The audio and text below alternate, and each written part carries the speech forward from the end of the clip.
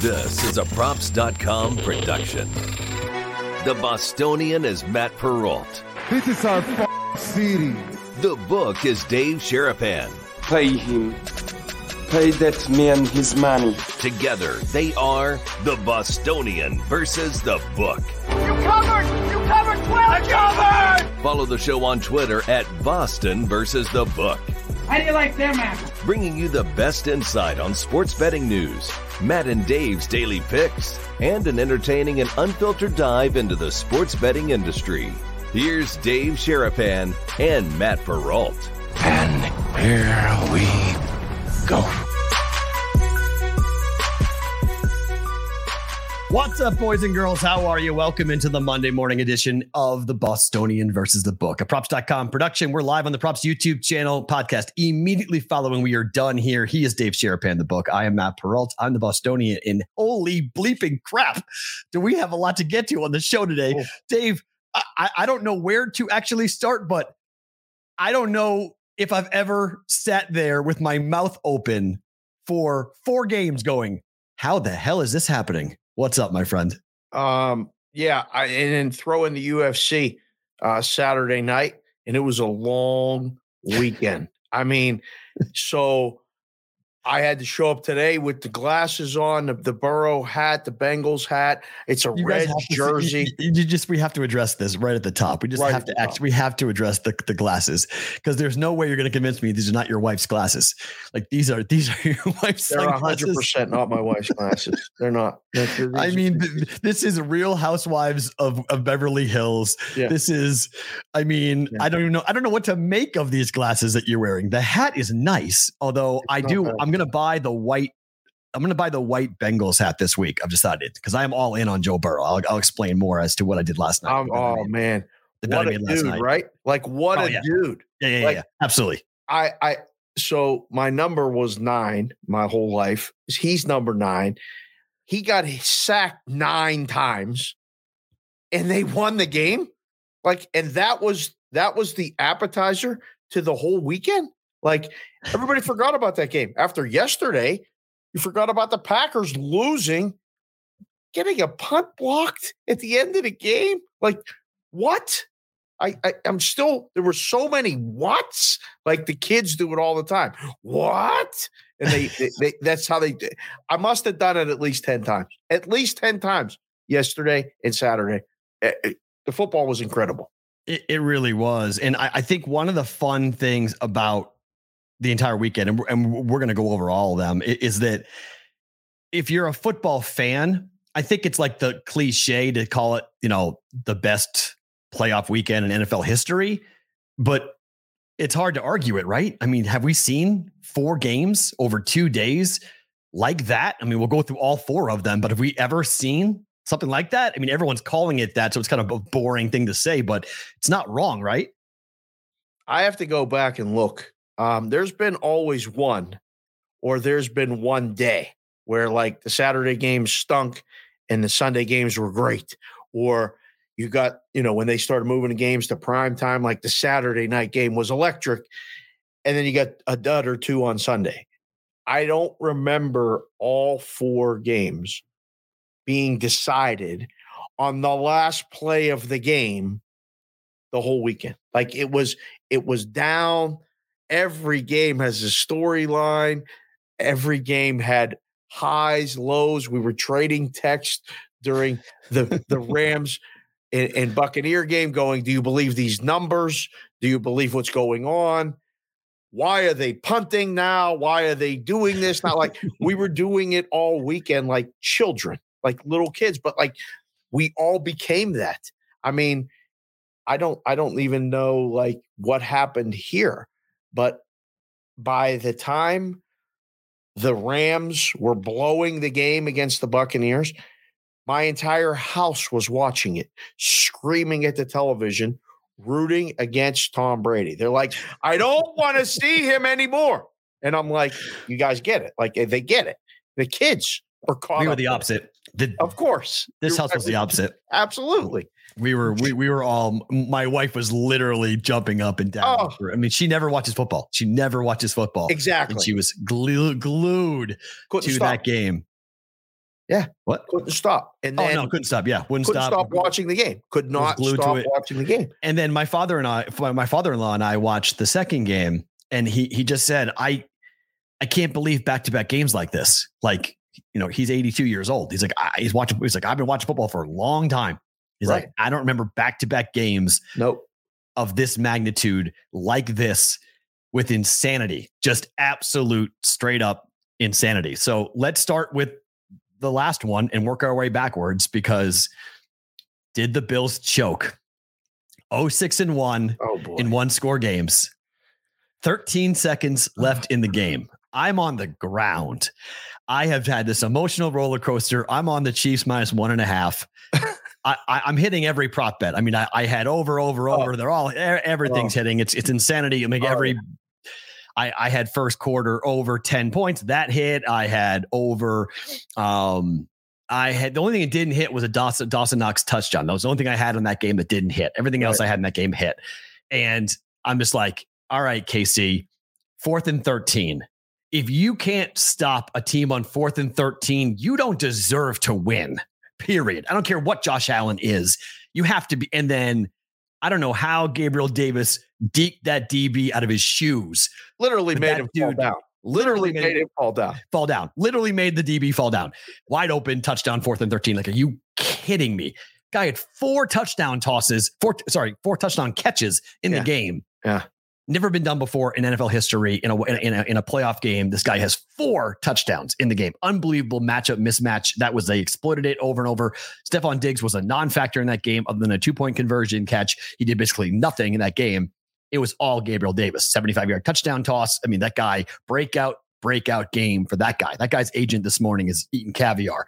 He's excited. He's like, I'm going to make millions off this dude after what he just did in the postseason, because that's going to be the story for his career forever. Oh, the dude had 4 touchdown catches in a playoff game. Oh, that guy. Yeah, I want that guy on my team. Let's sign him. But my gosh, where are you on squib kick versus kicking deep? You got to kick it in play. You got to take a couple seconds off the clock. I don't think it would have mattered. They kicked the field goal with 3 seconds left. Right. If you start 3 seconds less, you only maybe get 1 point. Okay, now let's play it out. The clock starts when the ball is touched, correct? By the receiving team, yes. Correct, right? You squib kick it, okay? Yes. Up, back, catches the ball, goes down, calls timeout. The only thing home clock, it's probably not that big of a deal. It's 1-2 seconds, okay? So yes, you make them burn a timeout, or they take a knee and it stops automatically, and they don't have to take a timeout. It just automatically stops. When you give yourself up, grab it, knee, right down, okay? I give Sean McDermott some credit here with this. You're giving Patrick Mahomes the ball at the 35-yard line. I mean, come on. You can't do that. So it's 13 seconds. I think kicking it deep was the right decision. I think he was right to kick it deep and say, you know what? If you can go in 13 seconds, which they did, if you can go down to the 30-yard line and get in field goal range, I mean, okay, power to you. How the hell did Dak Prescott not be able to get a playoff in 14 seconds? And these guys went 13 seconds and went 60 yards. Well, they had timeouts. Dak didn't have any timeouts. Right. But, that's also good clock management. My first takeaway from the whole game, the end of the game especially, both teams were prepared. Both teams, have done this before. And one just executed. Mahomes got him down there. There was no way. They threw for almost 200 yards apiece after the 2-minute warning. I mean, when Buffalo scored the first time, you're like, oh, he left them too much time. Yes. And then 100%. It was 1:45 on the clock. I said to my father-in-law, I was like, way too much time for Mahomes. Yeah. It was way too much time. Well, it was 1:54. I have it written down. I had to take notes. I watched it again this morning. I can't believe it. I can't believe it. So then he throws it to Hill, who looks like he don't even know how fast he's running. Like, he looks like he's out of control running on a field. He's the fastest guy that I can remember in recent history, because he's making guys look like they're standing still that probably run 4.4. He scores. Peace out. He dropped the deuces on the way by. In a playoff game, he goes, boop. I was like, oh my. Right. I was like, that's a poster right there. Did you think it was over then? Because I thought, wow. No. He left too much time. Yeah, I didn't think it was over. Right. I thought this Chief defense is not good, and it hasn't been good, and they're tired. And look, Tyrann Mathieu getting hurt was a significant injury for the back end of that defense. And over the middle, they exploited it. It took them the entire first half to figure it out. And in the second half, they finally realized, wait, they don't have their starting safety. Let's start going after it. Then you had the touchdown, the 700-yarder to Gabriel Davis. You had the slant pass for a touchdown to him over the middle. I mean, they just finally went after the fact that they didn't have Mathieu. So no, I was like, uh-oh, this is crazy. Like, they're going to go down. And I thought Buffalo did a pretty good job of milking the clock. I mean, they scored a touchdown with 13 seconds left. Like, you had to feel pretty good about the fact that, hey, all right, we're giving Mahomes give it 13 seconds. Yeah, this game's probably over. I thought it was over. I was like, there's no way they can do this. That's the first time of all that exchange, all that sequence. I thought it's over. That's it. It's over. Yeah. And I'm thinking, boy, what's the line on Buffalo? You know, I tweeted the same thing. I was like, all right, -6. Buffalo at home, -6, cold weather. I was like, yeah, I think so. I tweeted it. I was like, I think it's going to be Buffalo -6. Yeah. And then that first play to Hill, it was like, wait, they've got timeouts and he just went 30 yards. Yeah. Okay. I'm thinking like 57-yard field goal. And then they lose Kelsey. Yeah. And Kelsey's open over the middle and he goes right down and it's a makeable kick. I mean, it's just a makeable kick. I mean, the dude, I forget the kicker who on the broadcast who said Harrison Buckner was the best kicker next to Jay Feely. Feely said that, right? Jay Feely said that he's the next best kicker to the kicker to Justin Tucker of the Ravens. And I was like, what the hell are you talking about, man? And then the guy goes out there and misses an extra point and misses a field goal. Yep. So he got totally cursed by Jay Feely. And then I was like, did he curse him to the point where, because at home, that guy's money. I'm like, that guy hits 89% of his kicks overall. At home, he's like 94%. He's a money kicker at Arrowhead. Game on the line, season on the line, come from behind, victory on the line, and he crushed it. Just beautiful, beautiful kick. I thought it was over after the first pass to Hill. I watched it again this morning, and I'm like, man, he still need to get further down. Like, they show that red line on the broadcast, and like, man, it's still. And then, boom. Kelsey gets it, slides down, timeout. They're going to make it. And right then I'm like, oh, whoever wins the toss is winning this game. Yeah. Whoever wins the toss is immediate bet on in the overtime. They're going. Doesn't that suck? Now, I didn't do that because I already had I already had KC -1.5 and -110, and KC was -170 or -180 to win the game. When they won the coin toss. So there's no point in doubling down on that. I went back and I sprinkled on the Bills at +170. I said, well, shoot, you're going to give me +170 on the other side. I can hedge a little bit and make sure that I'm going to make some money if Buffalo does stop them or get a pick or whatever. So I did that going into overtime, just like a hedge a little bit on it. But I mean, look, I'm not going to pour salt in the wounds here with the Bills. They played their asses off. They had an incredible game, and they got completely bleeped by the NFL rule, which it might be the worst NFL rule in existence. And that's saying something. As a Patriot fan, my team won a Super Bowl thanks to this rule. But the fact that Josh Allen did not get a chance to touch the football in overtime is, I mean, in the playoffs, my father-in-law made a great point right after the game. He was like, he's like, I don't care if you do this in the regular season because you're playing now 17 games in 18 weeks and you got to find a way to end the game quickly. Extra football leads to more injuries. Fine. But in the playoffs, the NHL doesn't have a shootout in the playoffs. Okay. You play the game out. No shootout, no gimmicky crap. You just go play. Why not just do a 10-minute period and whoever's winning afterwards? It's sudden death in the NHL. Yeah, but they don't change. If it's tied, they keep playing. Like they keep going. They don't sit there and say, oh, after we play, a period of 4-on-4, now we're going to go into shootouts and that's how we're going to determine who wins the Stanley Cup. They don't do that. Why are we having this where both teams do not get a legitimate shot at the football? Just play 10 minutes. Whoever's winning at the end of 10 minutes, they're the winner. Well, I mean, the NHL playoff argument is it's sudden death. You can score a goal on the opening faceoff. The other team doesn't touch the puck and you win. I mean, come on now. The goaltender had a chance to stop it. That's a goalie save. You missed the defense has a chance to stop. Buffalo had 6 chances to stop. It never happens like that. You know this. You said it yourself. The winner of the coin. The game was decided on a coin flip. Stop them. No, it's defense. Too much to ask. It's much it's horrible. To ask the defense to play. You're being ridiculous. No, I'm not. Yes, it is.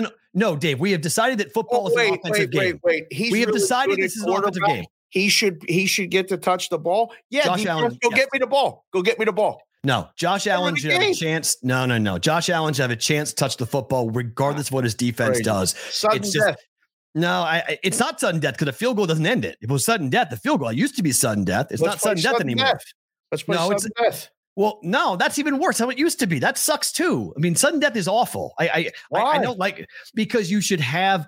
It's amazing, but college has figured this out that we're an offensive game. We dictate everything to the overtime versus the pro. You could tweak a little bit to make it better, but I don't like the third overtime 2-point play, but both team touching the football at the 25. Yes. I like that better than the NFL. Yes. 100%. You want to see an NFL game decided? That's like deciding an NHL game with a shootout. No, it's not. I mean, fine. I mean, you could, it's gimmicky, but it's more fair than what we currently have. You said it yourself. A coin flip decides the game. Everybody knows it. So that's horrible. Only because the defense couldn't stop them. The defense is out of stop them. You know, every rule is dictated to offense, right?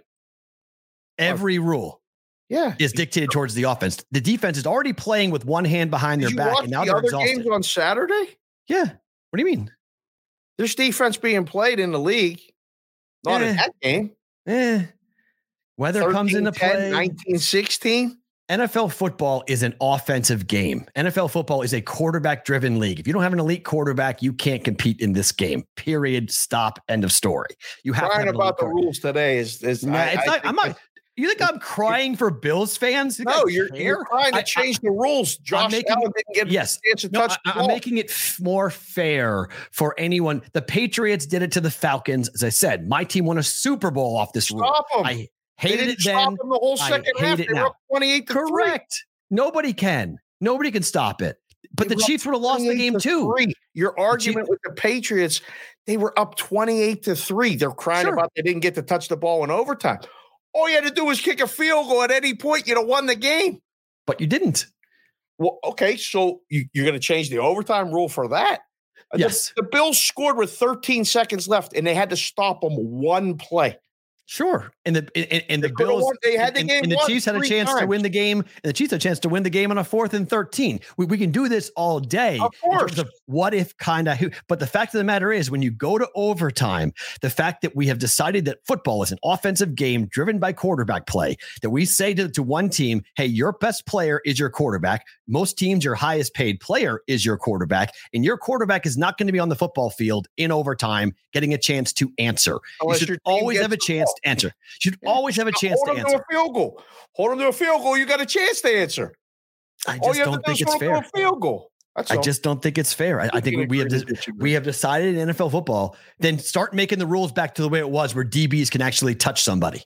Start making the rules where you start making the rules where defense can play defense, because every defensive back in overtime is petrified of the throw it up football pass interference call and the game's over. So if we're going to have this rule, start letting the DBs do what they're supposed to be able to do, which is actually play some defense. And those referees are grabbing they're holding that flag, waiting just to throw that flag.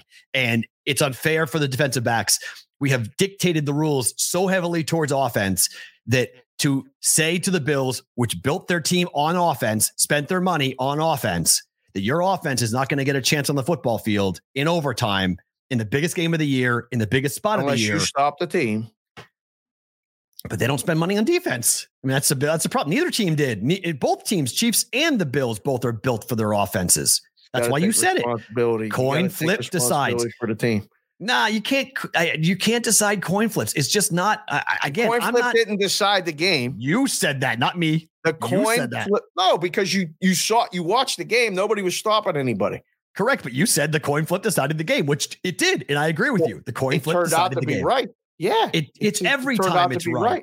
No, every time it's right. Oh, it's always in the big team that wins a coin flip wins the game every time. They take it down for a touchdown. Pretty much. Yeah, I don't know the exact numbers. I'm going to say it's 70%.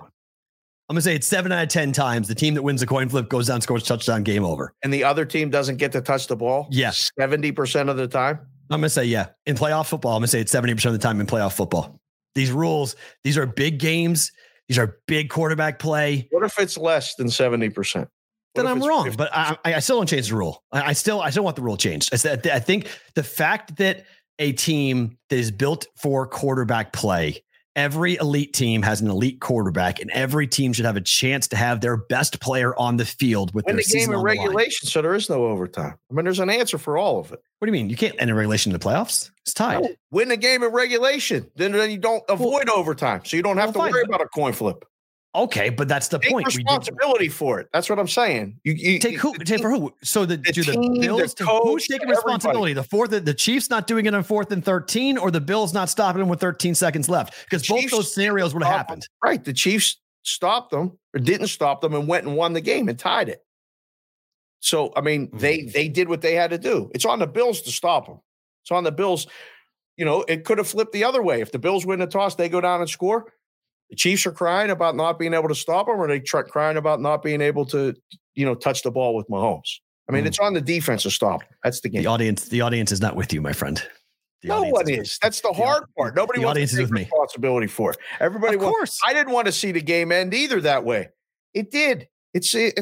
According to Tony, he says it's 10 in the playoffs. It's 10-1. You won the toss. You won 10 out of 11 games. Boy, oh boy. So I'm wrong. So sorry. It's not 70%. It's 90%. Yeah. So I'm right. 90% of the time you win the coin flip, you win the game. If that stat's right. I don't know if that stat's right. I'm just reading off the live chat. But if the live chat's right, 90% of the time we're getting the coin flip. You win in the postseason. You win the coin flip, touchdown, game over. You have to change the rule. It's not. Oh, right. I don't know if it's a touchdown. 10-1's not a touchdown. 10-1 wins the game. There's not 10-1 touchdowns. You're crazy. Well, I don't know. The stat is 10-1 over the last 11. If you won the toss, you won the game. Right. So yeah. I mean, I'm assuming that's a correlated. Well, not with a touchdown. I don't know. I can guarantee it's not with a touchdown. All right. I mean, the other team stops them and gets to go down and kick a field goal. They don't do that. You win the toss, you don't get it. You punt, you put them deep.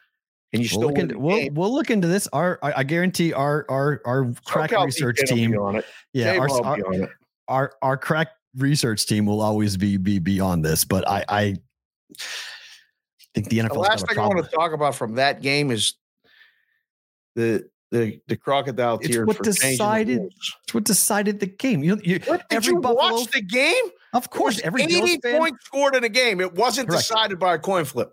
Yes, it was. You said it. Not me. You said it. Careful. You say I did not say the coin flip decided the game, Matt. Listen to the show. Listen to the show. Now you're getting me aggravated, which is fine. This is your goal. This will be the clip you cut for the show. It's perfect. Yes, it will. Absolutely, it will. Absolutely will. And it's fine. I'll bet that this will be the clip for the show. Because you're wrong. I'll clip you said it's okay. The coin flip decided the game. Everybody knew it. You bet the Chiefs as soon as the coin flip, you bet the Chiefs. You said that, not me. Because that's the point. The point is the game's over. The coin flip was a result of the game that was played. Each team had 85 plays before the overtime. Correct. You're not listening to the show. I am listening. I don't know what you're saying. You're saying take responsibility for everything that happened before that, which is a very odd. I understand the point. That's a coach speak answer to say you had 18,000 chances to win. You should have won it before that. I get it. Yes. But the reality of the rules, the reality of the NFL is that they have structured the game to benefit offenses. Teams are building their teams on offense with quarterbacks and wide receivers and offensive linemen. And you're spending millions of dollars, and that millions of dollars you're spending is now sitting on the sidelines watching the game like you and me as the team goes down the field, game over. You never get a chance to touch the football. Helpless feeling. The Patriots won a Super Bowl this way. It's just not fair. I mean, both teams should have a chance to answer. Football is not a sport where we have specialized players in football, not like baseball where you hit and play defense, except for DHs. It's not the same. Football, you have to be able to have both teams getting a chance to match. You score a touchdown, now I got to score a touchdown to match. You can kick a field goal, now I got to go and score. I don't score or I don't kick a field goal or a touchdown can end it and win it. That's fine. I don't have a problem with that. If I kick 3, you go 7, game over. At least both teams had a fair opportunity. Both teams had a chance. Both teams did not have a chance last night at the end of that game. I'm happy. I won my bet. I'm not crying for Buffalo. I just think that rule change is coming in the NFL at some point in the very near future. There's a lot of people who are mad about it, and the NFL doesn't like when fans get really this ticked off. Although it happened in the Super Bowl and they didn't change it. So we'll see. We'll see. I disagree. Okay, we'll move on. How did Cooper Kupp get behind the Bucs secondary? They blitzed. How do you let that happen? They blitzed. I thought that was going to be the play of the weekend. I thought that was going to be the conversation point everyone was going to have, is that you can't blitz there and you can't let that guy beat you. Anybody else but that guy. Yeah, we should probably change the rules so Brady could have answered that. That would have been working. Okay. Well, now you're being argumentative and not making fair points. That's not a fair point. That's not a fair point. All the way back and it was tied, and then they blitzed and they made a play, so they were rewarded because they were offense. It's okay. And the defense, did Brady have a chance? Did Brady, for the third time, by the way, in a major game, give a game to his defense and his defense couldn't stop? Yes, that's exactly what happened. Giants times 2 and the Bucs there. Yeah. Brady walks off, does his job. Defense doesn't do their job. I get your point. Okay. I'm not saying your point is irrational. Your point's there. I'm just saying that in overtime, Brady had a chance. He did his job. Defense didn't do their job, unfortunately. It's hell of a throw. It's part of the game. Of course, it's part of the game. Of course, it's part of the game. But in overtime, we changed the rules. I can't believe how, at that point, if you're Tampa, as soon as they snap the ball, you tackle Cooper Kupp. Maybe. What happens? You get a 5-yard penalty. You get a 10-yard penalty. The clock runs out. The Rams had no timeouts. They had no timeouts. You want to talk about a coach not knowing the situation? They were shell-shocked. They're making excuses. It's more excuses. No, it's not excuses. It's just what they were. It's just what happened. The game. They choked. The coaching staff choked. Whatever seconds left there were there, and they let the guy who just owned them all game run free. What happened? It's snap the ball, tackle every receiver, like the movie The Longest Yard. They run the clock. They get one more play because you can't end the game on a defensive penalty.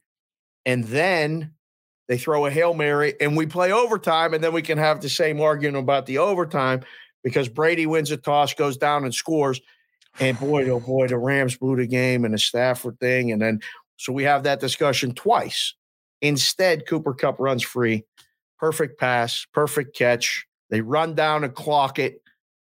Look like they practiced that before. Again, it exposed Dallas for not having practiced that situation before. Gets down there, spikes it, it's over. And it was so sudden because you said it on Friday, and I had that context watching that whole game. What if this is his last game? I still don't think it is, but now it could be. And he walked off like that. That sucked. I didn't want to see that. But it makes sense. I mean, it's, when you look at, for starters, Cooper Kupp, I don't think I remember a receiver other than Jerry Rice that when the ball goes to him, it's caught, period. There's not even a debate as to does he catch it?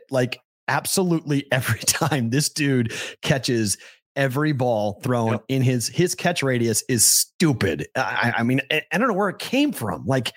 He was good. He wasn't this good. Or maybe he was, and he had bad quarterback play. I don't know, but whatever him and Stafford have eaten, together, these two dudes are tied at the hip.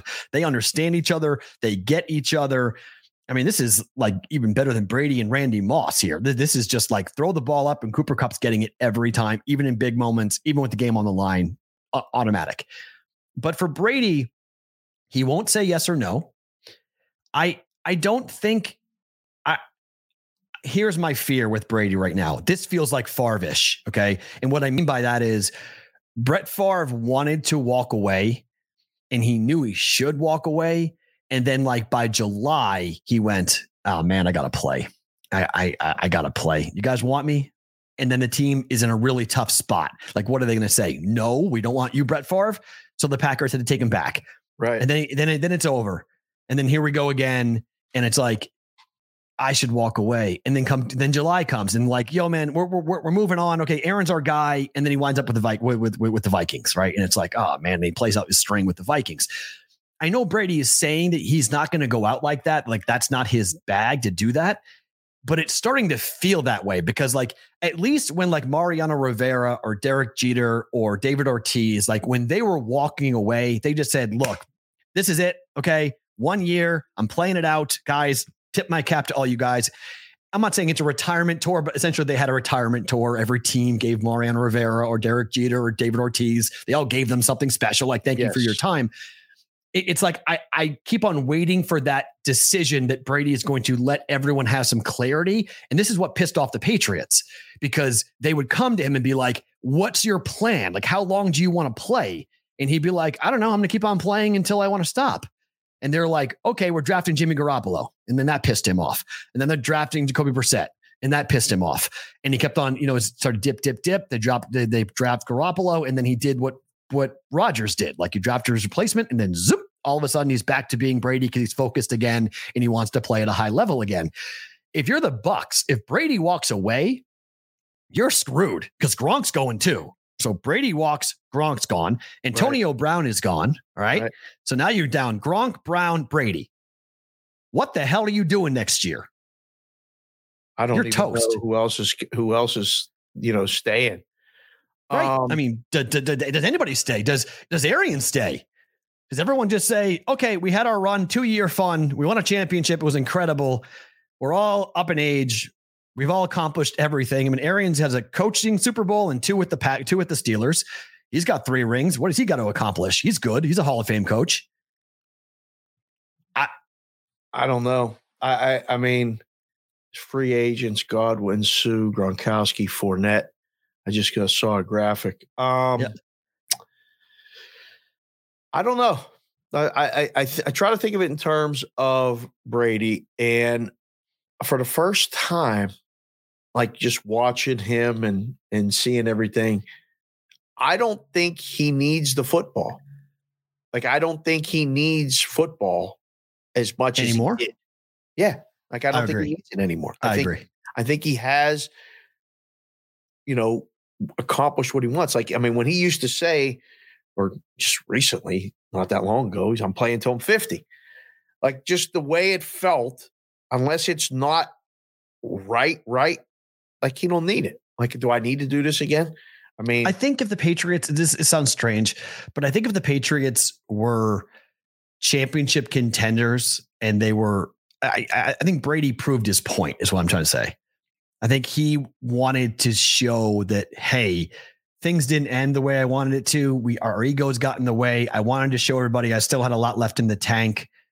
And so he goes to Tampa. He wins the Super Bowl. Point taken. And now all the anger is gone. Like, he's no longer playing for spite. He's no longer playing to prove a point. It's just like, do you want to keep going? Like, what's the point of keeping this act going at 44 with your family and everything else? You've won 7 Super Bowls, like 7. What's getting you up in the morning? What's that playing?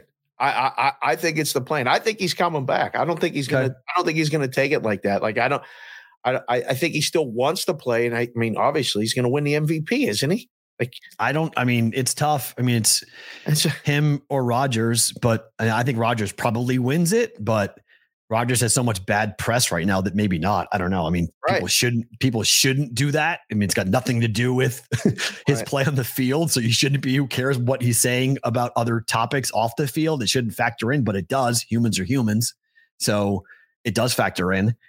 So I think Brady might win it because of that, but it's, him or it's Rodgers who will win it. And I mean, yeah, can you win the MVP and walk away? I don't know, because Manning won the Super Bowl and walked away. I mean, Elway won the Super Bowl and walked away. That's the hard part about the football, right? Like, you can't be half in. You can't have a retirement tour. You can't have like in baseball, once you get to that point, you can accept playing 2 or 3 times a week and pinch hitting the other times, and, saying you're resting.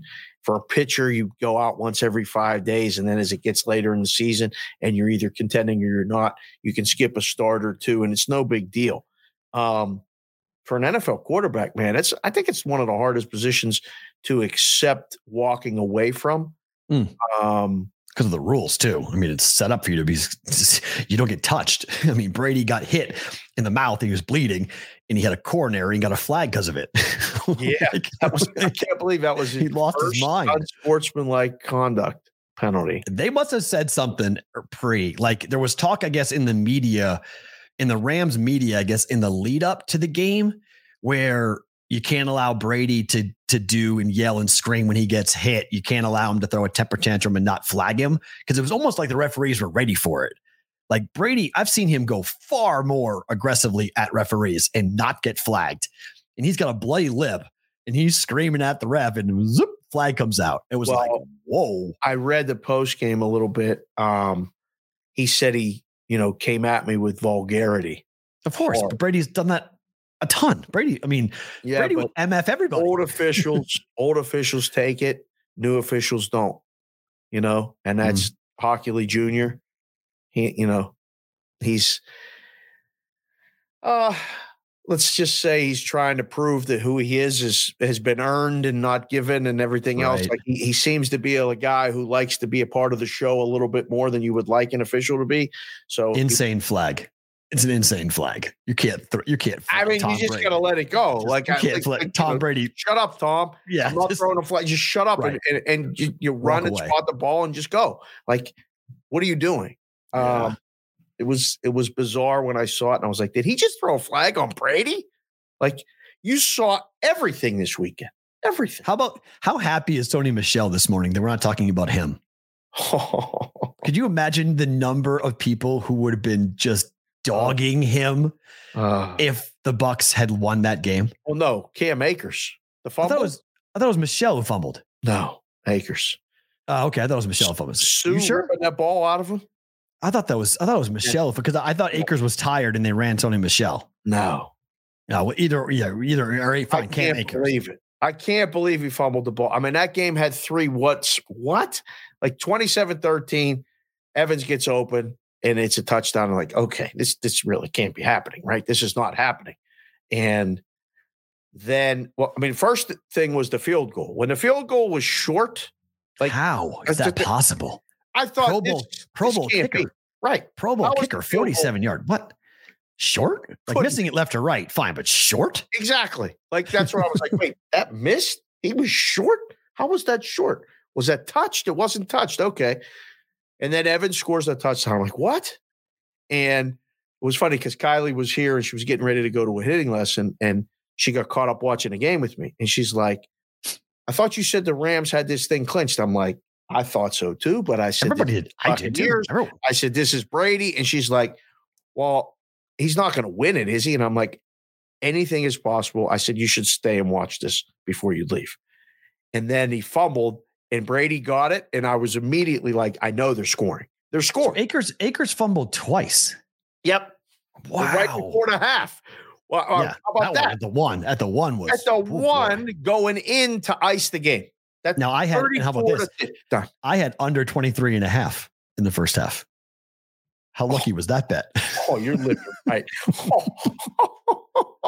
How lucky is that bet? 3, and it fumbles the ball on the goal at the one with 10 seconds left. That was the Brady, total 23.5. Yeah, close. Oh. It was 24 and then closed at 23.5. I came in late on it and took it at 23.5. Oh, see, I mean, like I didn't even realize that. It makes perfect sense though.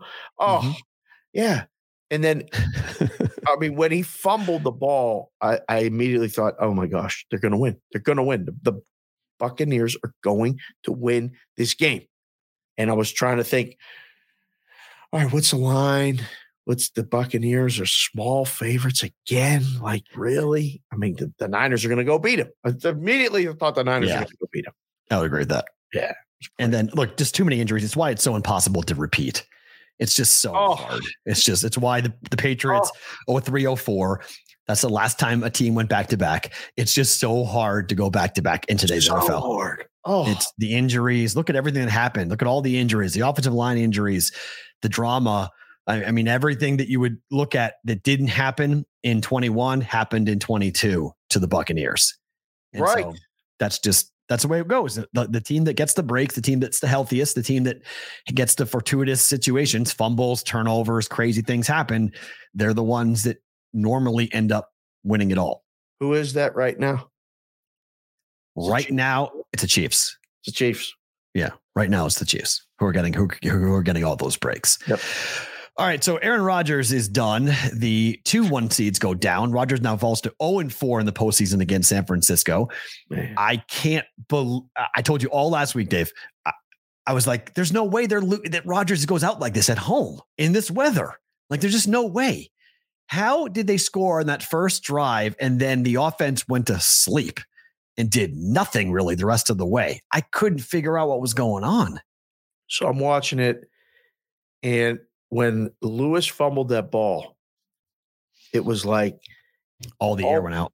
Almost the air went out, but like the confidence in anyone else other than Adams, you could see it. He stopped throwing to anybody else. And he stopped throwing to the tight end. I saw a tremendous breakdown by this morning on Orlovsky. He showed multiple plays where the tight end was wide open. He didn't even look. He was looking for Adams, or he was running because the Niners put pressure on him to kind of get him moving. I can't believe they didn't score again after that. They went down so easy. They ran the ball. Jones running the ball. They stopped being able to run the ball, or did they even try? And then, so the fumble happened, and then the pass to Jones right before the half on a broken play that went 70 yards down the sideline. They line up to kick a field goal. Oh, right. It's blocked. Yep. And you're like, well, wait a second. And then that's when we were trading texts again. Yeah. Like, well, what's the halftime line? What's the play? And I'm like, as soon as I saw the line, I'm like, oh, they're going to play him. They're going to play him even. The game's going to fall 7, or the Niners are going to cover. Like immediately when I see that line, I'm like, I forgot about that. I bet that. Yeah. Thank you for that. I bet that. I forgot. That was a bet. I forgot. I didn't track that bet. I had right. I had Niners second half. Yeah. Plus half a point. Yeah. And I was like, that's immediately what I saw. And then the whole time in the second half, until they actually blocked the punt, did you think the Niners could win the game?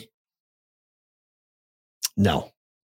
I was waiting. I was waiting for the play. I was waiting for that busted for the WTF. Play. Yeah, just something. I was waiting for one Garoppolo to have the WTF throw. Waiting for that. I mean, Jimmy Garoppolo is 9-2 in games where he doesn't throw a touchdown. How is that possible? Like, he just has to let everyone else win the game and he doesn't lose it. That's all he has to do. It's just don't lose the game. The offense score a touchdown and they won in Green Bay. It's insane. That blocked kick. How the hell does that happen if you're the Packers? Two blocked kicks are why you're at home right now. And now everybody in Green Bay has to have this conversation because Rodgers is doing the same thing that Brady is doing. Non-committal, no conversation. I'll deal with it. Now, he promised before the playoffs, it would be a quick process. He would make a decision before the draft. The Packers would know what he's going to do. What does he do in your mind? I mean, Steelers are right there. They are ripe to walk in to the Pittsburgh Steelers and play for them. They really are. I think they saw what could happen last year, the Packers. I think all of this gets resolved a lot sooner this year, one way or the other. They're going to go, look, man, we're bringing everybody back as long as you're coming back. We need to know right now if you're coming back. Because if you're not, we'll rework the deal. And then they can kind of move on and go forward. This can't fester. They'll tank next year. Oh, they'll go completely They'll get rid of everybody. I mean, it'll be all Jordan Love. It'll be like, look, we had 3 years to win it all. We lost at home in the playoffs 3 straight years. I mean, that's incredible. That's the top seed twice. Yep. Matt LaFleur, 3 losses at home in the playoffs, and 2 of those games were chances to go to the Super Bowl. And he's lost all 3 of them in really thud type fashion. Last year against the Bucs was really bad, but now to Garoppolo and the Niners is just horrific. Did the Packers lose that game, or did the Niners win that game? Packers lost that game. Niners didn't win that game. Conservative. Packers lost that game. Like, I just when teams have to do stuff that they don't normally do, or try to do stuff that they don't normally do, that they've had success doing, they get away from it. Like the perfect example was when it was 3rd and 1 in Kansas City, and he lines the tight end under center and does an option play to the right. You want to go, Andy? Like, if I'd have been Bieniemy, I'm like, timeout. Hold on. We got Mahomes as the quarterback, right? Like, what are you doing? Like, you don't have to be. That was horrible. That was such a bad play call. And then ended up kicking a field goal instead of getting a touchdown or trying to, advance the ball. Like, at some point, somebody's got to tap LaFleur on his shoulder and say, listen, man, let him play. Like, you can't get that conservative in a game and let that team hang around. And I mean, a lot of that, the Niners defense, kept them in the game, dictated it. Jimmy G did not turn the ball over. Deebo Samuel is a monster. He is a beast. I mean, he kept getting hit. He kept trying to find ways to get him the ball. He even returned a punt. It was like, man, I was so impressed with him. And then San Francisco was grinding, trying to get a first down and then punting. And they were okay with playing the field position game because the Packers weren't scoring. It felt like if the Packers got that field goal and were up 10 or scored another touchdown, it's a wrap. They're not the Packers are not giving up 14 points to the Niners today. At any point, I thought, just get 14 here. They couldn't even get 14. They got 10. All right. Well, let's just skip Tennessee because it goes right to the Bengals. Goodness. It's just right. Let's just go right to the Bengals against KC because we're running short on time. So the Titans, Ryan Tannehill's the story. Like, you want to know why the Titans lost? Jesus. Ryan Tannehill, like all on him. He will deal. Is he done in Tennessee? We'll see. But like, that was the reason why they lost that. The other reason is, I mean, Vrabel scores a touchdown and goes for 2 on the first one. Like, what are you doing? Stop. Just kick the extra point, because that ended up costing them, being tied late, whatever. And then 2, it's 3rd and 1. You got Derrick Henry, by the way, back, fresh legs, and you run Tannehill trying to get to the corner on a 3rd and 1 play. You don't get it. So now what do? You hand the ball to Henry when the entire stadium and the entire free world knows it's coming, and you get him a stutter step. He don't get it. If you get that first down, you kick the field goal and you win the game.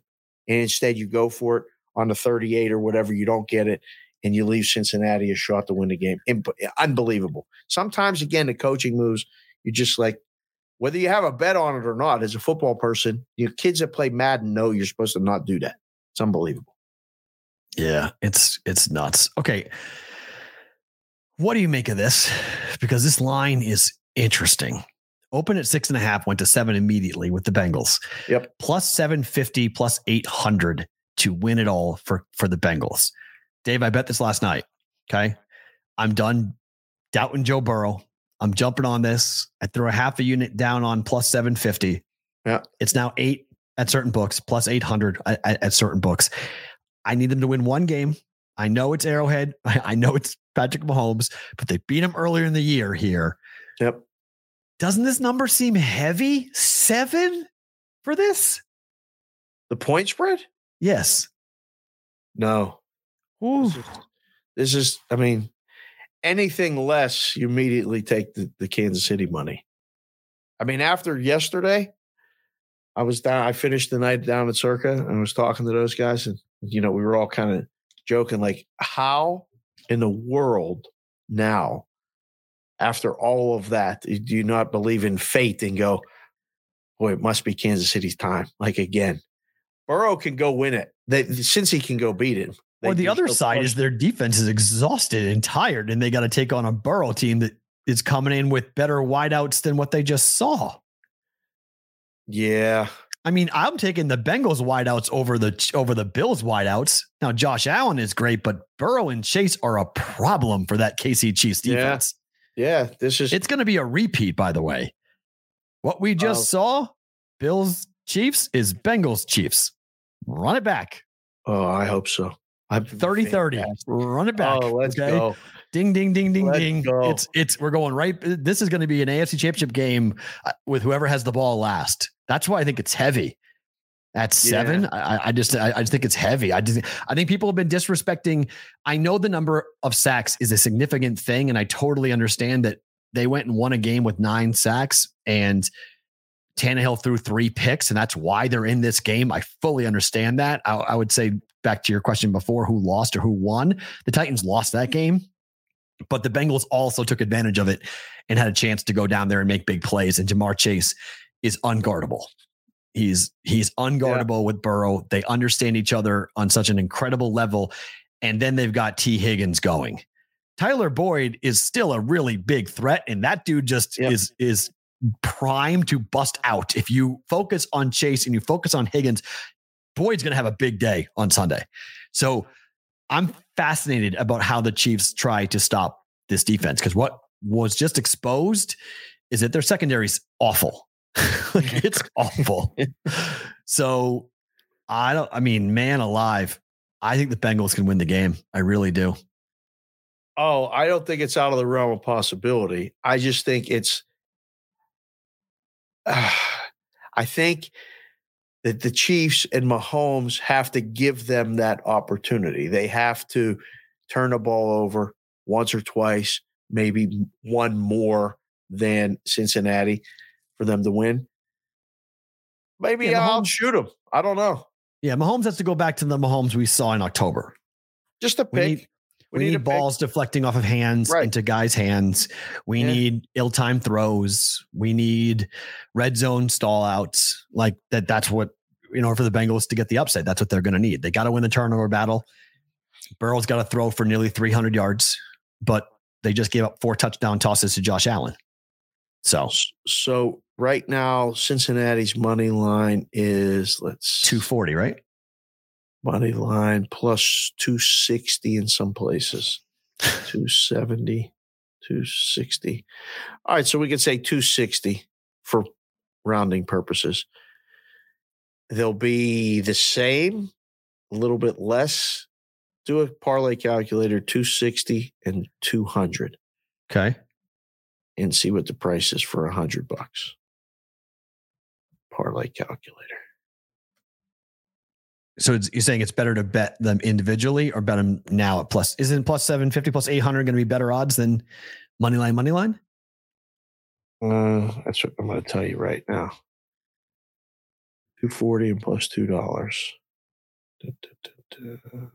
The price is plus 600. Steve's doing this on the computer that he's streaming with because he's bouncing up and down. I am. Let's see. You get so many when you go to use a parlay calculator now. You get so many pop offers. No, $9, $9.20 plus $9.20. If it's $2, if it's $2.40, which it is right now, and say $2, which is just a little bit less. So the opponent matters. Plus obviously. $9.20. If it's Bengals Niners. What's the money line for the Bengals? I mean, there's 7 at Kansas City. It's half, right? I mean, they're 3.5, probably dogs to San Francisco. It all depends how these teams look. I mean, yeah, the Bengals coming off of slaying the dragon in Kansas City, it might be lower. You know what I'm saying? It might be plus 1. I did it because I essentially, if they get there, I'll just hedge on the other side. On the other side. So you can take the money line at plus 240 and roll it, Right. On to the next one. But you can choose not to roll it. You don't have to hedge anything. You already won the bet. You know what I'm saying? So depends. Explain this to me. You posted this last night. Yep. Why are the Niners a shorter? That price was wrong. Oh, okay. I took a picture of the board that was frozen. Okay. I didn't know that. Yeah. I was like, how is that? I texted you. I was like, how is that possible where the Niners are dogs and yet they've got a shorter price to win it all at plus 400? Like, wait, what? No. Okay. So that was wrong. That board was wrong. I stopped at the Golden Gate, took a picture of the board because it was right in front of me. And then I went to Circa and then I posted it. And then the guys that run the Circa account were like, thanks. And I was like, thanks for what? And they're like, you posted the old board. And I'm like, how did I know it was old? It was on the board. Right. It was up. Like we didn't update it. It didn't update. I apologize. So yeah, those odds were not correct. They're lower now. The Rams are the second choice. And then the Niners are twice as high. Saw the Rams at like plus 210 and the Niners at plus 4-1 current, which made sense because I think the team with the most questions right now as far as injuries is the Niners. Right. Yeah. The fact that they're 2-0, the fact that division is so wonky that McVay owns Kingsbury, but Shanahan owns McVay. It's unreal. It's like, because McVay beat Kingsbury in the postseason. Right. So if you go by the same logic, Shanahan's going to LA and getting a victory. Right. And what's even crazy is that the winner of this team is going to play in the same stadium in back-to-back weeks. Yes. They don't have to go anywhere. They can stay there if they want. Like just stay 2 weeks. I mean, they'll go back. Obviously, it's a week off in between, but they'll be well versed in that stadium as to what to do, how comfortable they'll be. It's a big storyline in my mind going into the game. What do you think is going to be the most popular storyline wise Super Bowl matchup? Kansas City, LA? Of course. I mean, like viewership wise, yeah. They want LA desperately in this thing. Yes. They want Los Angeles, 100%. Bigger story, bigger star power. The NFL Network is in that facility. You have the home team there with access to the Rams. That's right. Yeah, that's huge.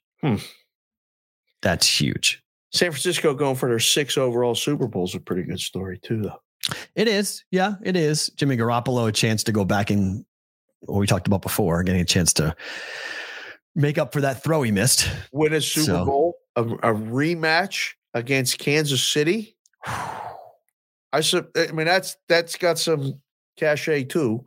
I think the team that nobody wants to see in there match it up is the Bengals. That's why I'm gonna rep the Bengals all week because no one else is. I think it'll be a fun story, but I feel like they're the ones being led to being the opponent that is going to be the walkover on the way to the Super Bowl.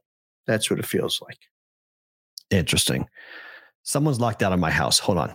Keep talking. Talk about the Bengals. I'll be right back. Really? Somebody's locked out of your house right now? I don't know. I'm hearing banging. I have in-laws who are here, so hold on. Okay, go ahead. Go check. I'll be right back. All right, so he's gone, so I can actually talk to you guys honestly. And he's crazy with these overtime rules. People, they can't change the overtime rules. Stop. So I can take my shot now. He's going to be great because he probably won't go back and watch the show. So he thinks I'm talking about the Bengals. I'm not talking about the Bengals right now. No, I am. I think the Bengals are live. It's a fun story. And these glasses, they're definitely not my wife's. They're mine. So settle that argument too. Oh, Farah, do you believe this? I mean, do you know what you signed up for here? I mean, the guy's got people knocking on his door. I'm getting texts and calls right now. What do you make the Super Bowl line if it's this? What do you make the Super Bowl line if it's that? I don't know. I think the Chiefs are favored, obviously. And this would be a tremendous discussion in the room. And we'll wait for this guy to come back. I don't know if he's coming back at this point or not. I don't know. We might just have to finish the show, Farah. I don't know. The best thing about today is somebody getting locked out of his house. Hey, wait, he's back. Just so you know, I have an earpiece in. I know you. Okay, I hear everything you say. Just FYI, there is no getting away from me on this point. I apologize. We have no commercial breaks. That's the one issue with this whole show is that there's no commercial breaks. So unfortunately, I've got someone who needed to be. My father-in-law goes for walks and people lock doors and they end up getting people locked out. Grandma locked him out. I don't know what just happened, but all I was hearing was louder and louder bangs. And I was like, someone's locked out of my house. I don't know what's going on. I got to go upstairs and see what's going on. I've got, 82 and 70-year-old people living in my house now. Yeah. So normally it's not a big deal, but like, I feel badly when I'm hearing like bang, bang, bang. And I'm like, okay, no one gets it. Bang, bang, bang, bang, bang. No one gets it. I'm like, is this microphone picking up this? Because I'm hearing this and like, I need to go see what's going on. So I have to go upstairs and I'm like, what's going on? He's like, I was locked out. It's like, oh, he goes for his walk every day. So, there we are. Every day. And at least he's getting some sun. It's a nice day here this morning for a walk. That's good. Gorgeous day. So, all right. Couple things here before we get to Bet It or Book It. Yep. We don't talk much about UFC, but I think it's interesting to bring this up. If you guys didn't watch this. Oh my goodness. Francis Ngannou fought up against Cyril Gane for the heavyweight championship of the world at UFC 270 in Anaheim. And the dude fought without an MCL and an ACL. He had his knee injured 25 days before the fight. Doctors told him, if you fight, you could do permanent damage to your knee. And the guy was like, let's fight. And so he didn't win the way I thought he was going to win. Never in my wildest dreams did I think that fight was going 5 rounds and that we would see a wrestler come out of Francis Ngannou. He used his size. He used his strength. He used everything that was sort of like he could one day maybe turn into this. He then turned into it because he had to. And I think Cyril Gane was stunned that he lost 3 straight rounds on the mat, and Ngannou won it 3 rounds to 2 to retain his belt. So it's an incredible performance. Having not seen Gane fight before, I'll ask you. Yep. Had he ever done that before? Had he ever been on his back or on the mat like that before in any match? He had never been taken down in 8 UFC matches previously. Ever. He had never been taken down. Wow. So, all right. So now you're trained. He caught his leg. I mean, the first time we took him down, he threw a right-handed kick, and Ngannou caught it and then flipped him and then landed all of his weight, all 280 pounds of him on top of Gane. Picked him up like he was a child. These were 2 massive human beings. Ngannou picked him up and threw him down. And I was like, I went nuts. I was like, whoa, what was that? And then, this is the art of UFC, the ground game. It's boring to watch for the regular person. You love when they stand up, but I appreciate it now, having watched it more and seeing they're like serpents sometimes. They're like unbelievable snakes, how they get guys in positions to tap out or to put them in a more compromising position to then drill their elbow into their face like 100 times. But that was my one point that I couldn't figure out what Ngannou's game was.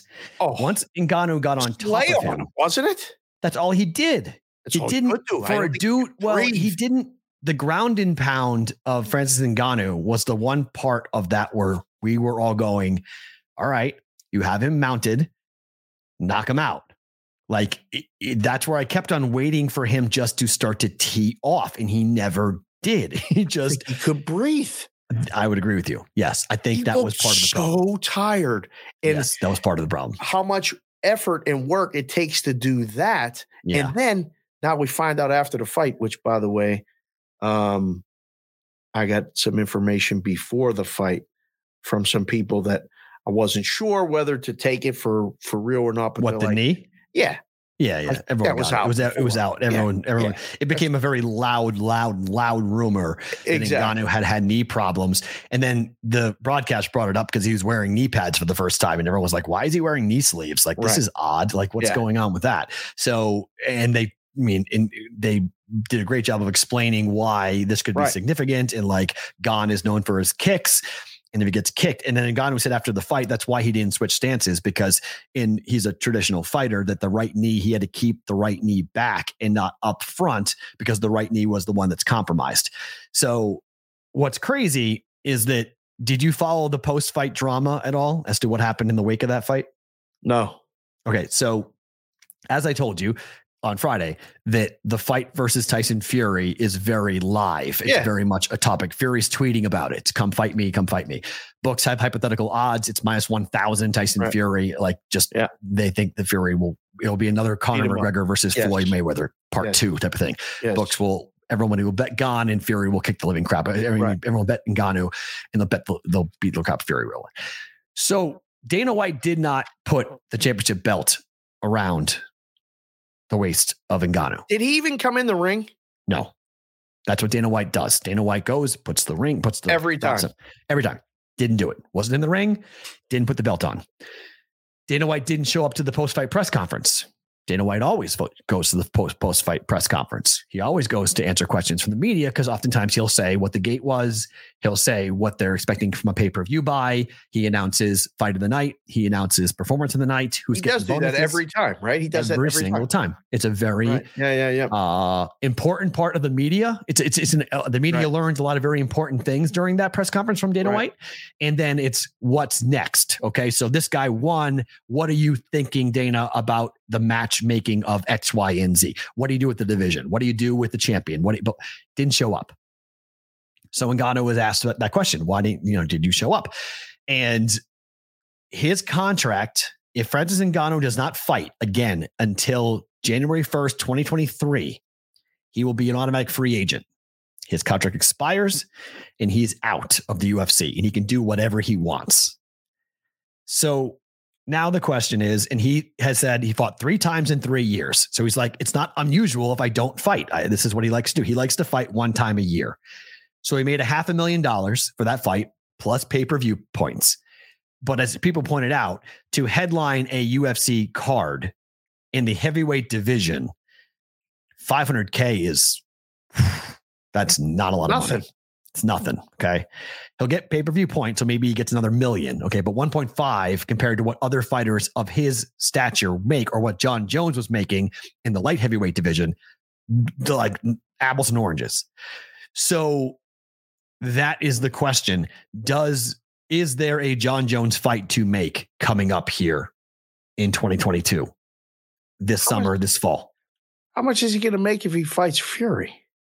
Way more money. You know where he's from, right? Like, Ngannou's background. Like, what do you mean? His window is so small.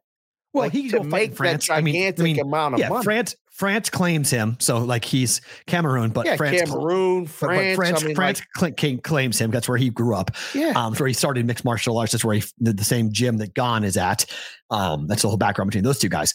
I mean, fighting in England, fighting in London against Tyson Fury would be gigantic. He'll make $10-20 million easy on that fight. He may not make that on fight UFC the rest of his career. Potentially, yes. Depending obviously as to how his next contract is going to be structured. That's kind of his point. People are thinking that he's using the Fury angle as leverage, saying, okay, you want me to fight John Jones? John Jones is going to be a heavyweight. John Jones has been training now. He's going to beat him. Well, not according to the odds. I agree with you. But Ngannou is a -200 favorite for that fight. He's a monster favorite. John Jones is +180, and I think it's stealing money. I will dump money on Jones. I may lose, but I'll be all over John. I'll be all over John Jones. I'd have thought that line would have been a lot closer to pick him. Nope, I would agree. Maybe make Ngannou a small favorite because people are going to bet him. Wow, 2-1 favorite. I thought personally last night. I tweeted. I said I think it's probably going to be. I said John Jones -125. Oh, and I got Jones favorites. I know that Ngannou's got to be favored because of the way people bet, not because of what you're going to reflect what you think is going to happen. You just know that if 7 out of 10 bets are going to come on Ngannou, you make him the favorite. Wow, 2-1, -220 offshore right now. If you want to bet it, hypothetical line, you want to bet it. It's Ngannou minus 220, John Jones plus 180, which I was like, wait, what? Okay. Like they're trying to get books here to copy that so then they can bet it.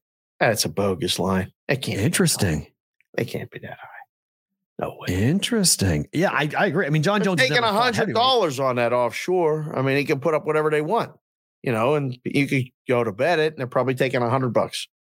And then 3 places in the States copy it, and they're taking 5 dimes or whatever, and then they got guys that are betting it, and then they can knock the line down. I mean, there's all kind of manipulation. I don't know if I trust that line.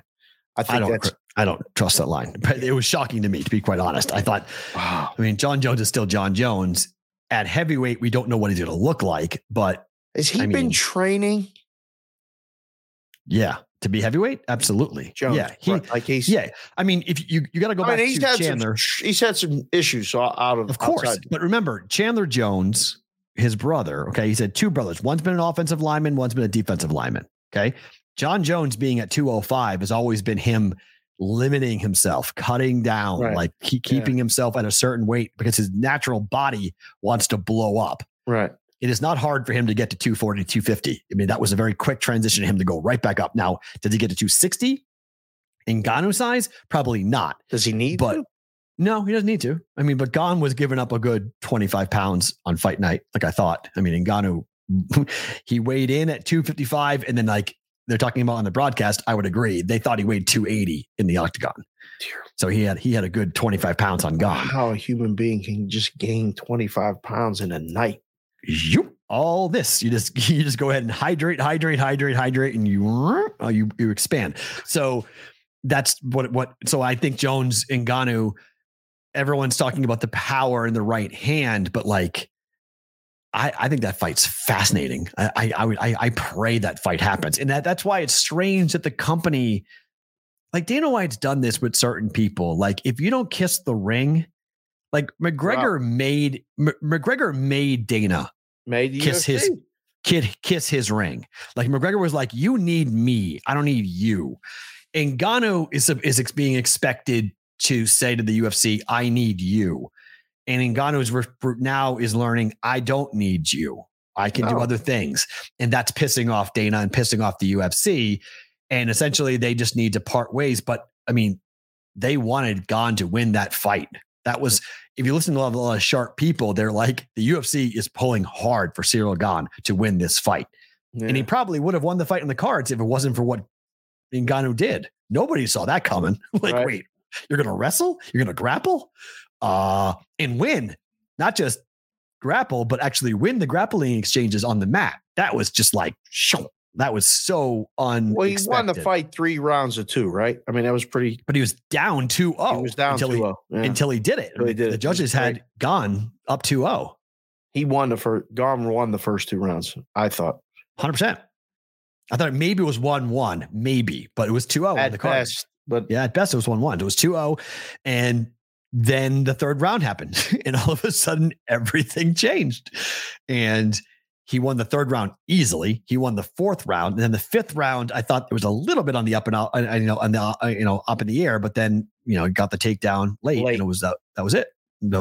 Okay, it's here we go. I don't think I love the fact that you don't get scored a takedown unless you do something with it. And I kept on wondering how the judges were going to score that, because I felt like Ngannou wasn't doing enough with it.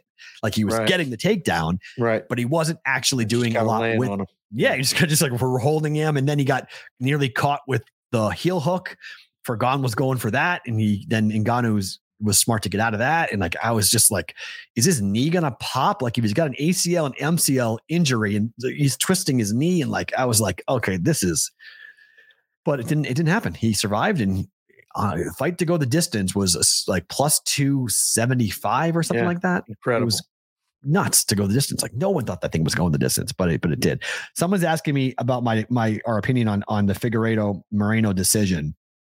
I had it 3 rounds to 2 for Brandon, but I don't have a problem with Figueiredo winning. I didn't think Figueiredo I don't think it was robbery that Moreno lost. Did you? No, I had it 3-2 the other way. Yeah. And we were watching the in game. odds for that, and we were trading texts. It was ping ponging back and forth like crazy. Unbelievable. Like, I never did UFC in game. I wish I would have booking it because it's beyond subjective.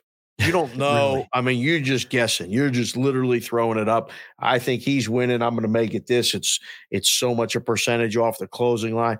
Then they just make up another number when a guy gets hit. I mean, it's incredible. You put up probably a line every 30 seconds. And in that 30 seconds that it's up when you're taking bets, guy gets taken down or flipped or whatever, and it can change so quickly. I thought that was a hell of a fight.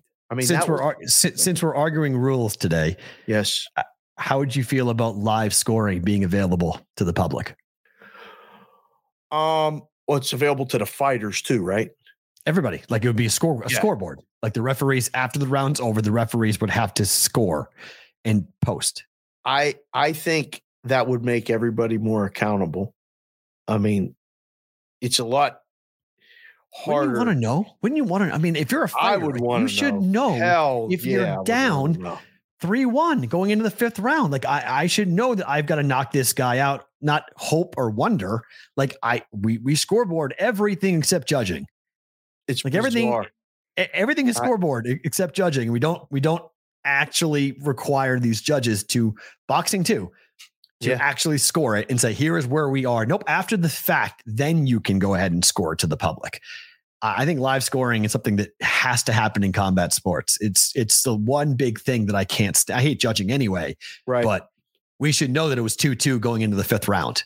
That would have been sweet. I think that would make, but see, so you hear it from because I've actually said this to people on shows and, like, you know, in the risk rooms and stuff. Cause like, it would affect the way I would do the odds if I knew it was 2-2 versus 3-1, or, you know, it would help everybody and it would all be more transparent.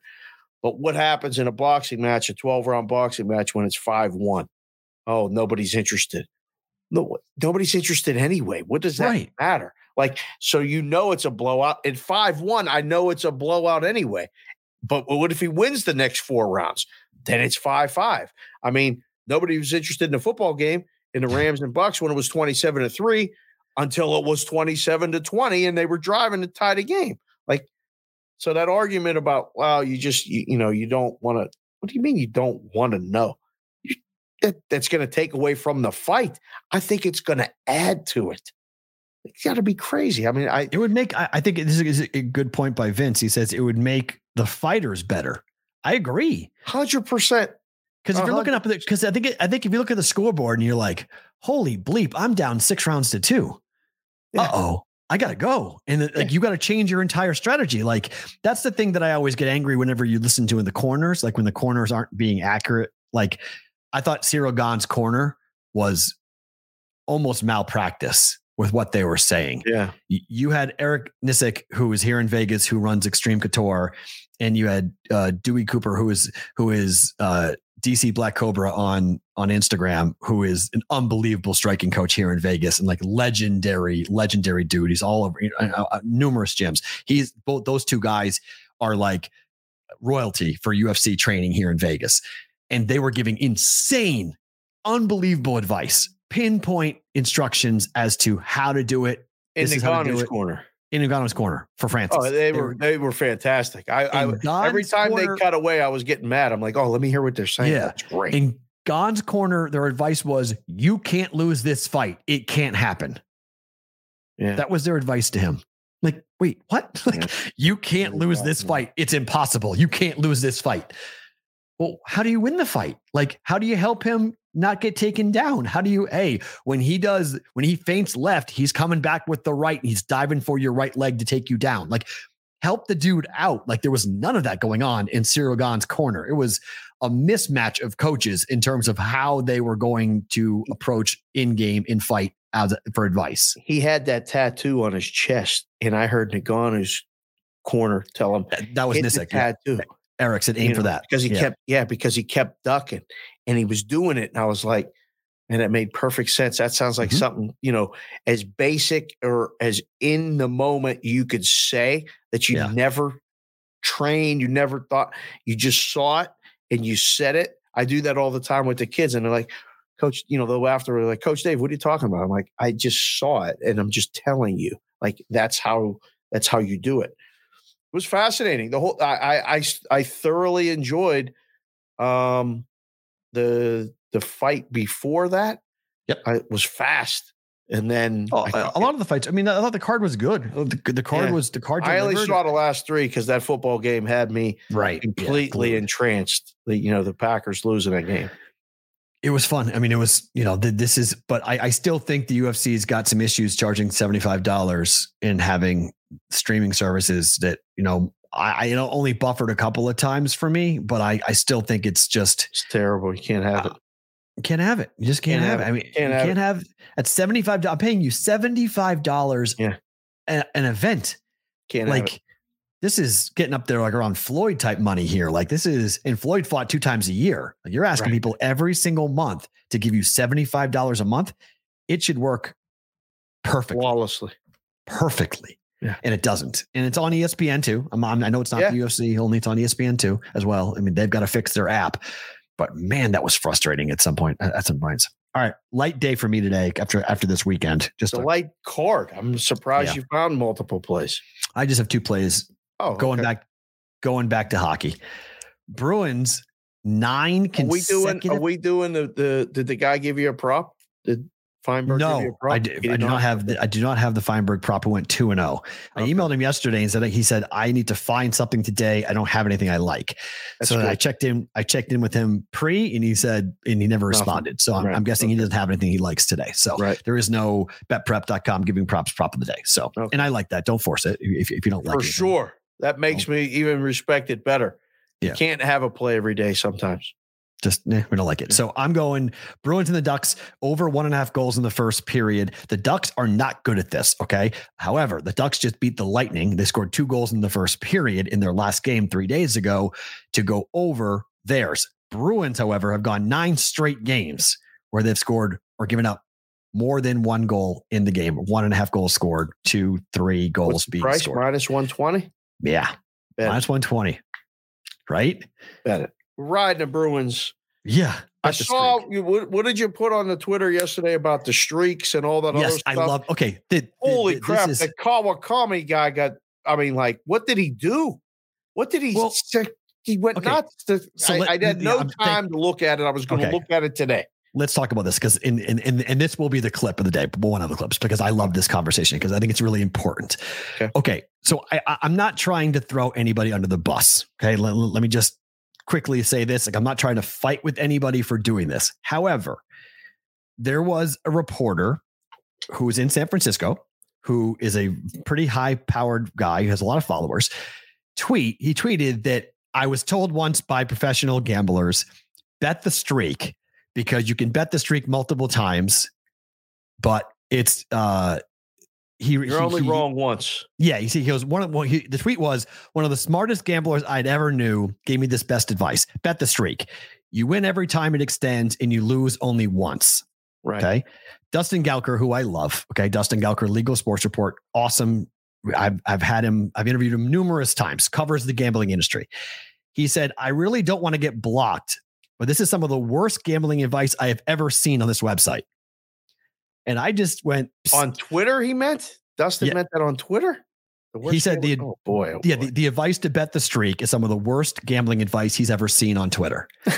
and so I he's just said, trying to stir the pot, Dustin. I don't know, but I said, I go, Sports BK Kunsig gives us advice too. It's not that bad of advice. And he didn't respond to it. Yeah. But I've heard you say numerous times, bet the streak. Oh, I had old bookies tell me the same thing. I mean, I've seen the smartest people I know do it, as far as sports. I had a couple minutes yesterday and I went back and looked, and Kawakami was talking about the Niners being favored against the Rams. And then the discussion became, I'm just a writer. He's a writer for The Athletic, and, he don't make lines and all this other stuff. And it got so deep. And then people just started like firing missiles on the thread. And I was like, oh my God, my head hurts. I'm done looking at it. He has a history too. He's been around. He's been a columnist in the Bay Area for a long time. Yeah. So he says that San Francisco should be favored this week if they play the Rams. That's what that went. And it's because you should bet the streak. You should, they're going to win again because they keep winning against the Rams. And I was like, oh boy, like you shouldn't bet the Niners because they always beat or they're on a streak against the Rams. And by no means ever would the Niners be favored at the Rams this week in the NFC Championship. There's nowhere would that be the case. But everybody's different.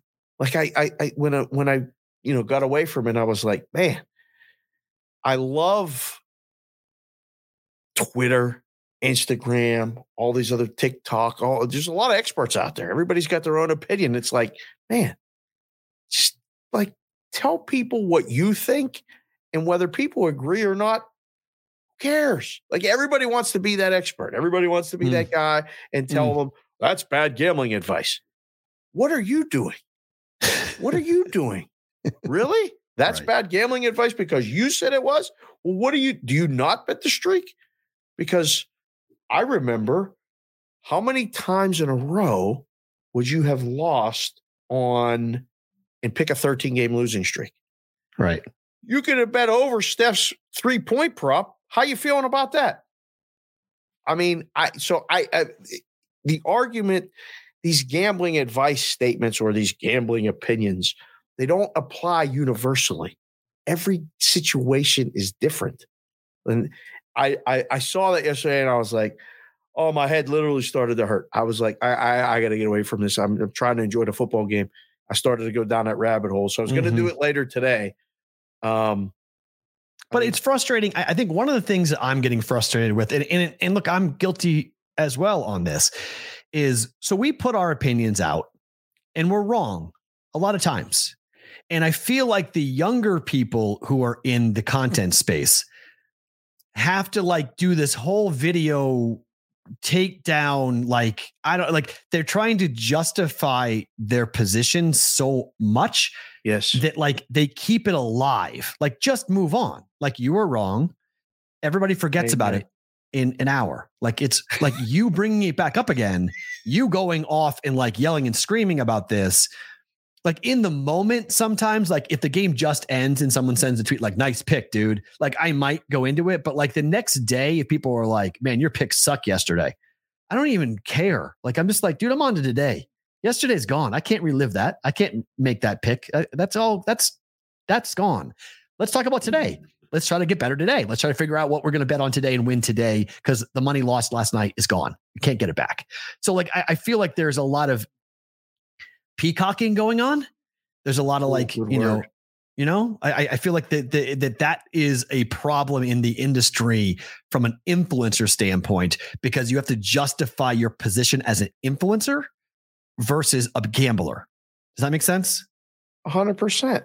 Listen, I've been in a book where people come up and ask my opinion, genuinely ask my opinion. Like, and I don't know from Adam. Hey man, what do you like in this game? Oh, I really like the Chiefs. I think the Chiefs are going to win at home. All right. Here's 20 dimes. Give me Buffalo money line. Slapped it right in my face.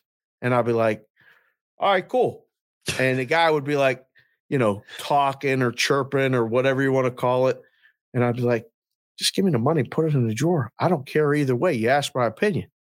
And then when they win, they're even worse. They come back with the ticket. I told you, hey man, good pick. Who do you like today? Oh, I like the Knicks. Oh, all right, cool. And then they come back the next day when the Knicks lose. Right.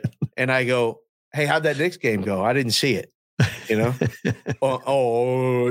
So, I mean, I've had it happen. I've had people say, oh, you like the Chiefs? Here's 20 dimes. I'm going to bet it.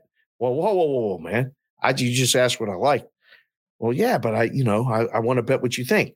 So everybody's different.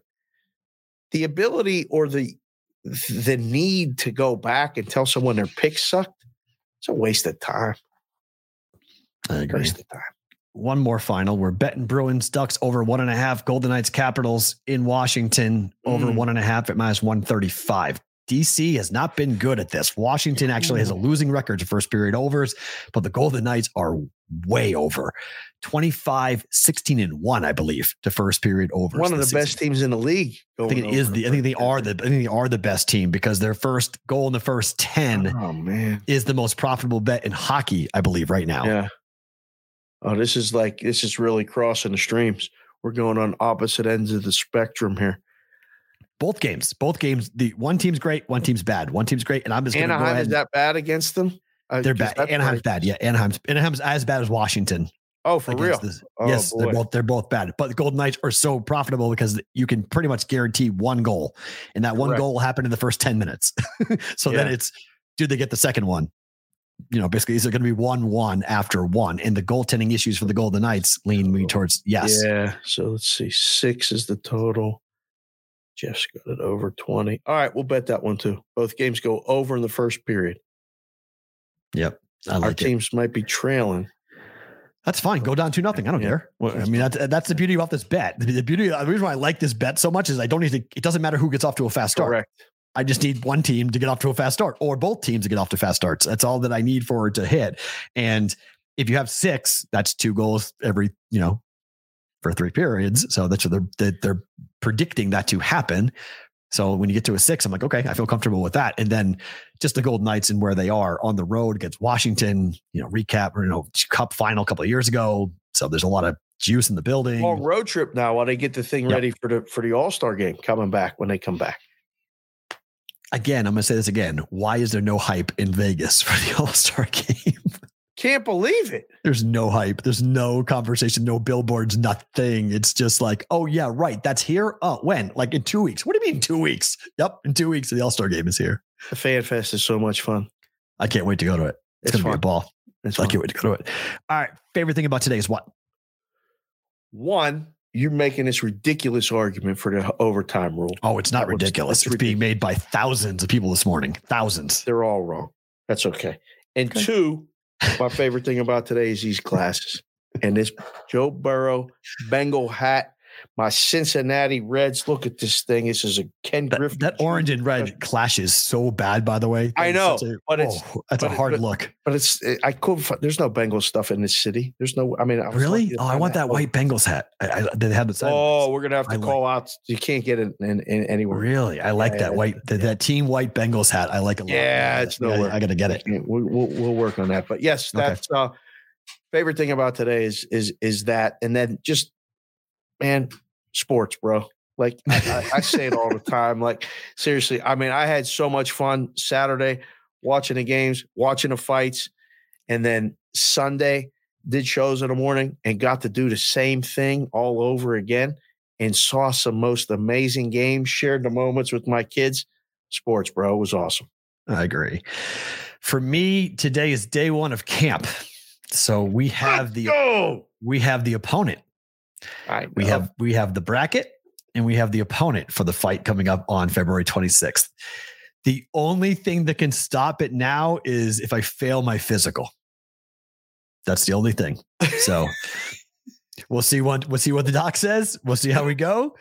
I don't think I'll fail the physical, but that has me, post COVID and everything else. I got to go in there and get a fight physical. It's so funny. So you sent me the text with this guy's picture. And I don't really pay attention because he works at Fedora. I saw it. I was like, wait a second, who is this guy? And then I scroll and I'm like, oh, this is the opponent.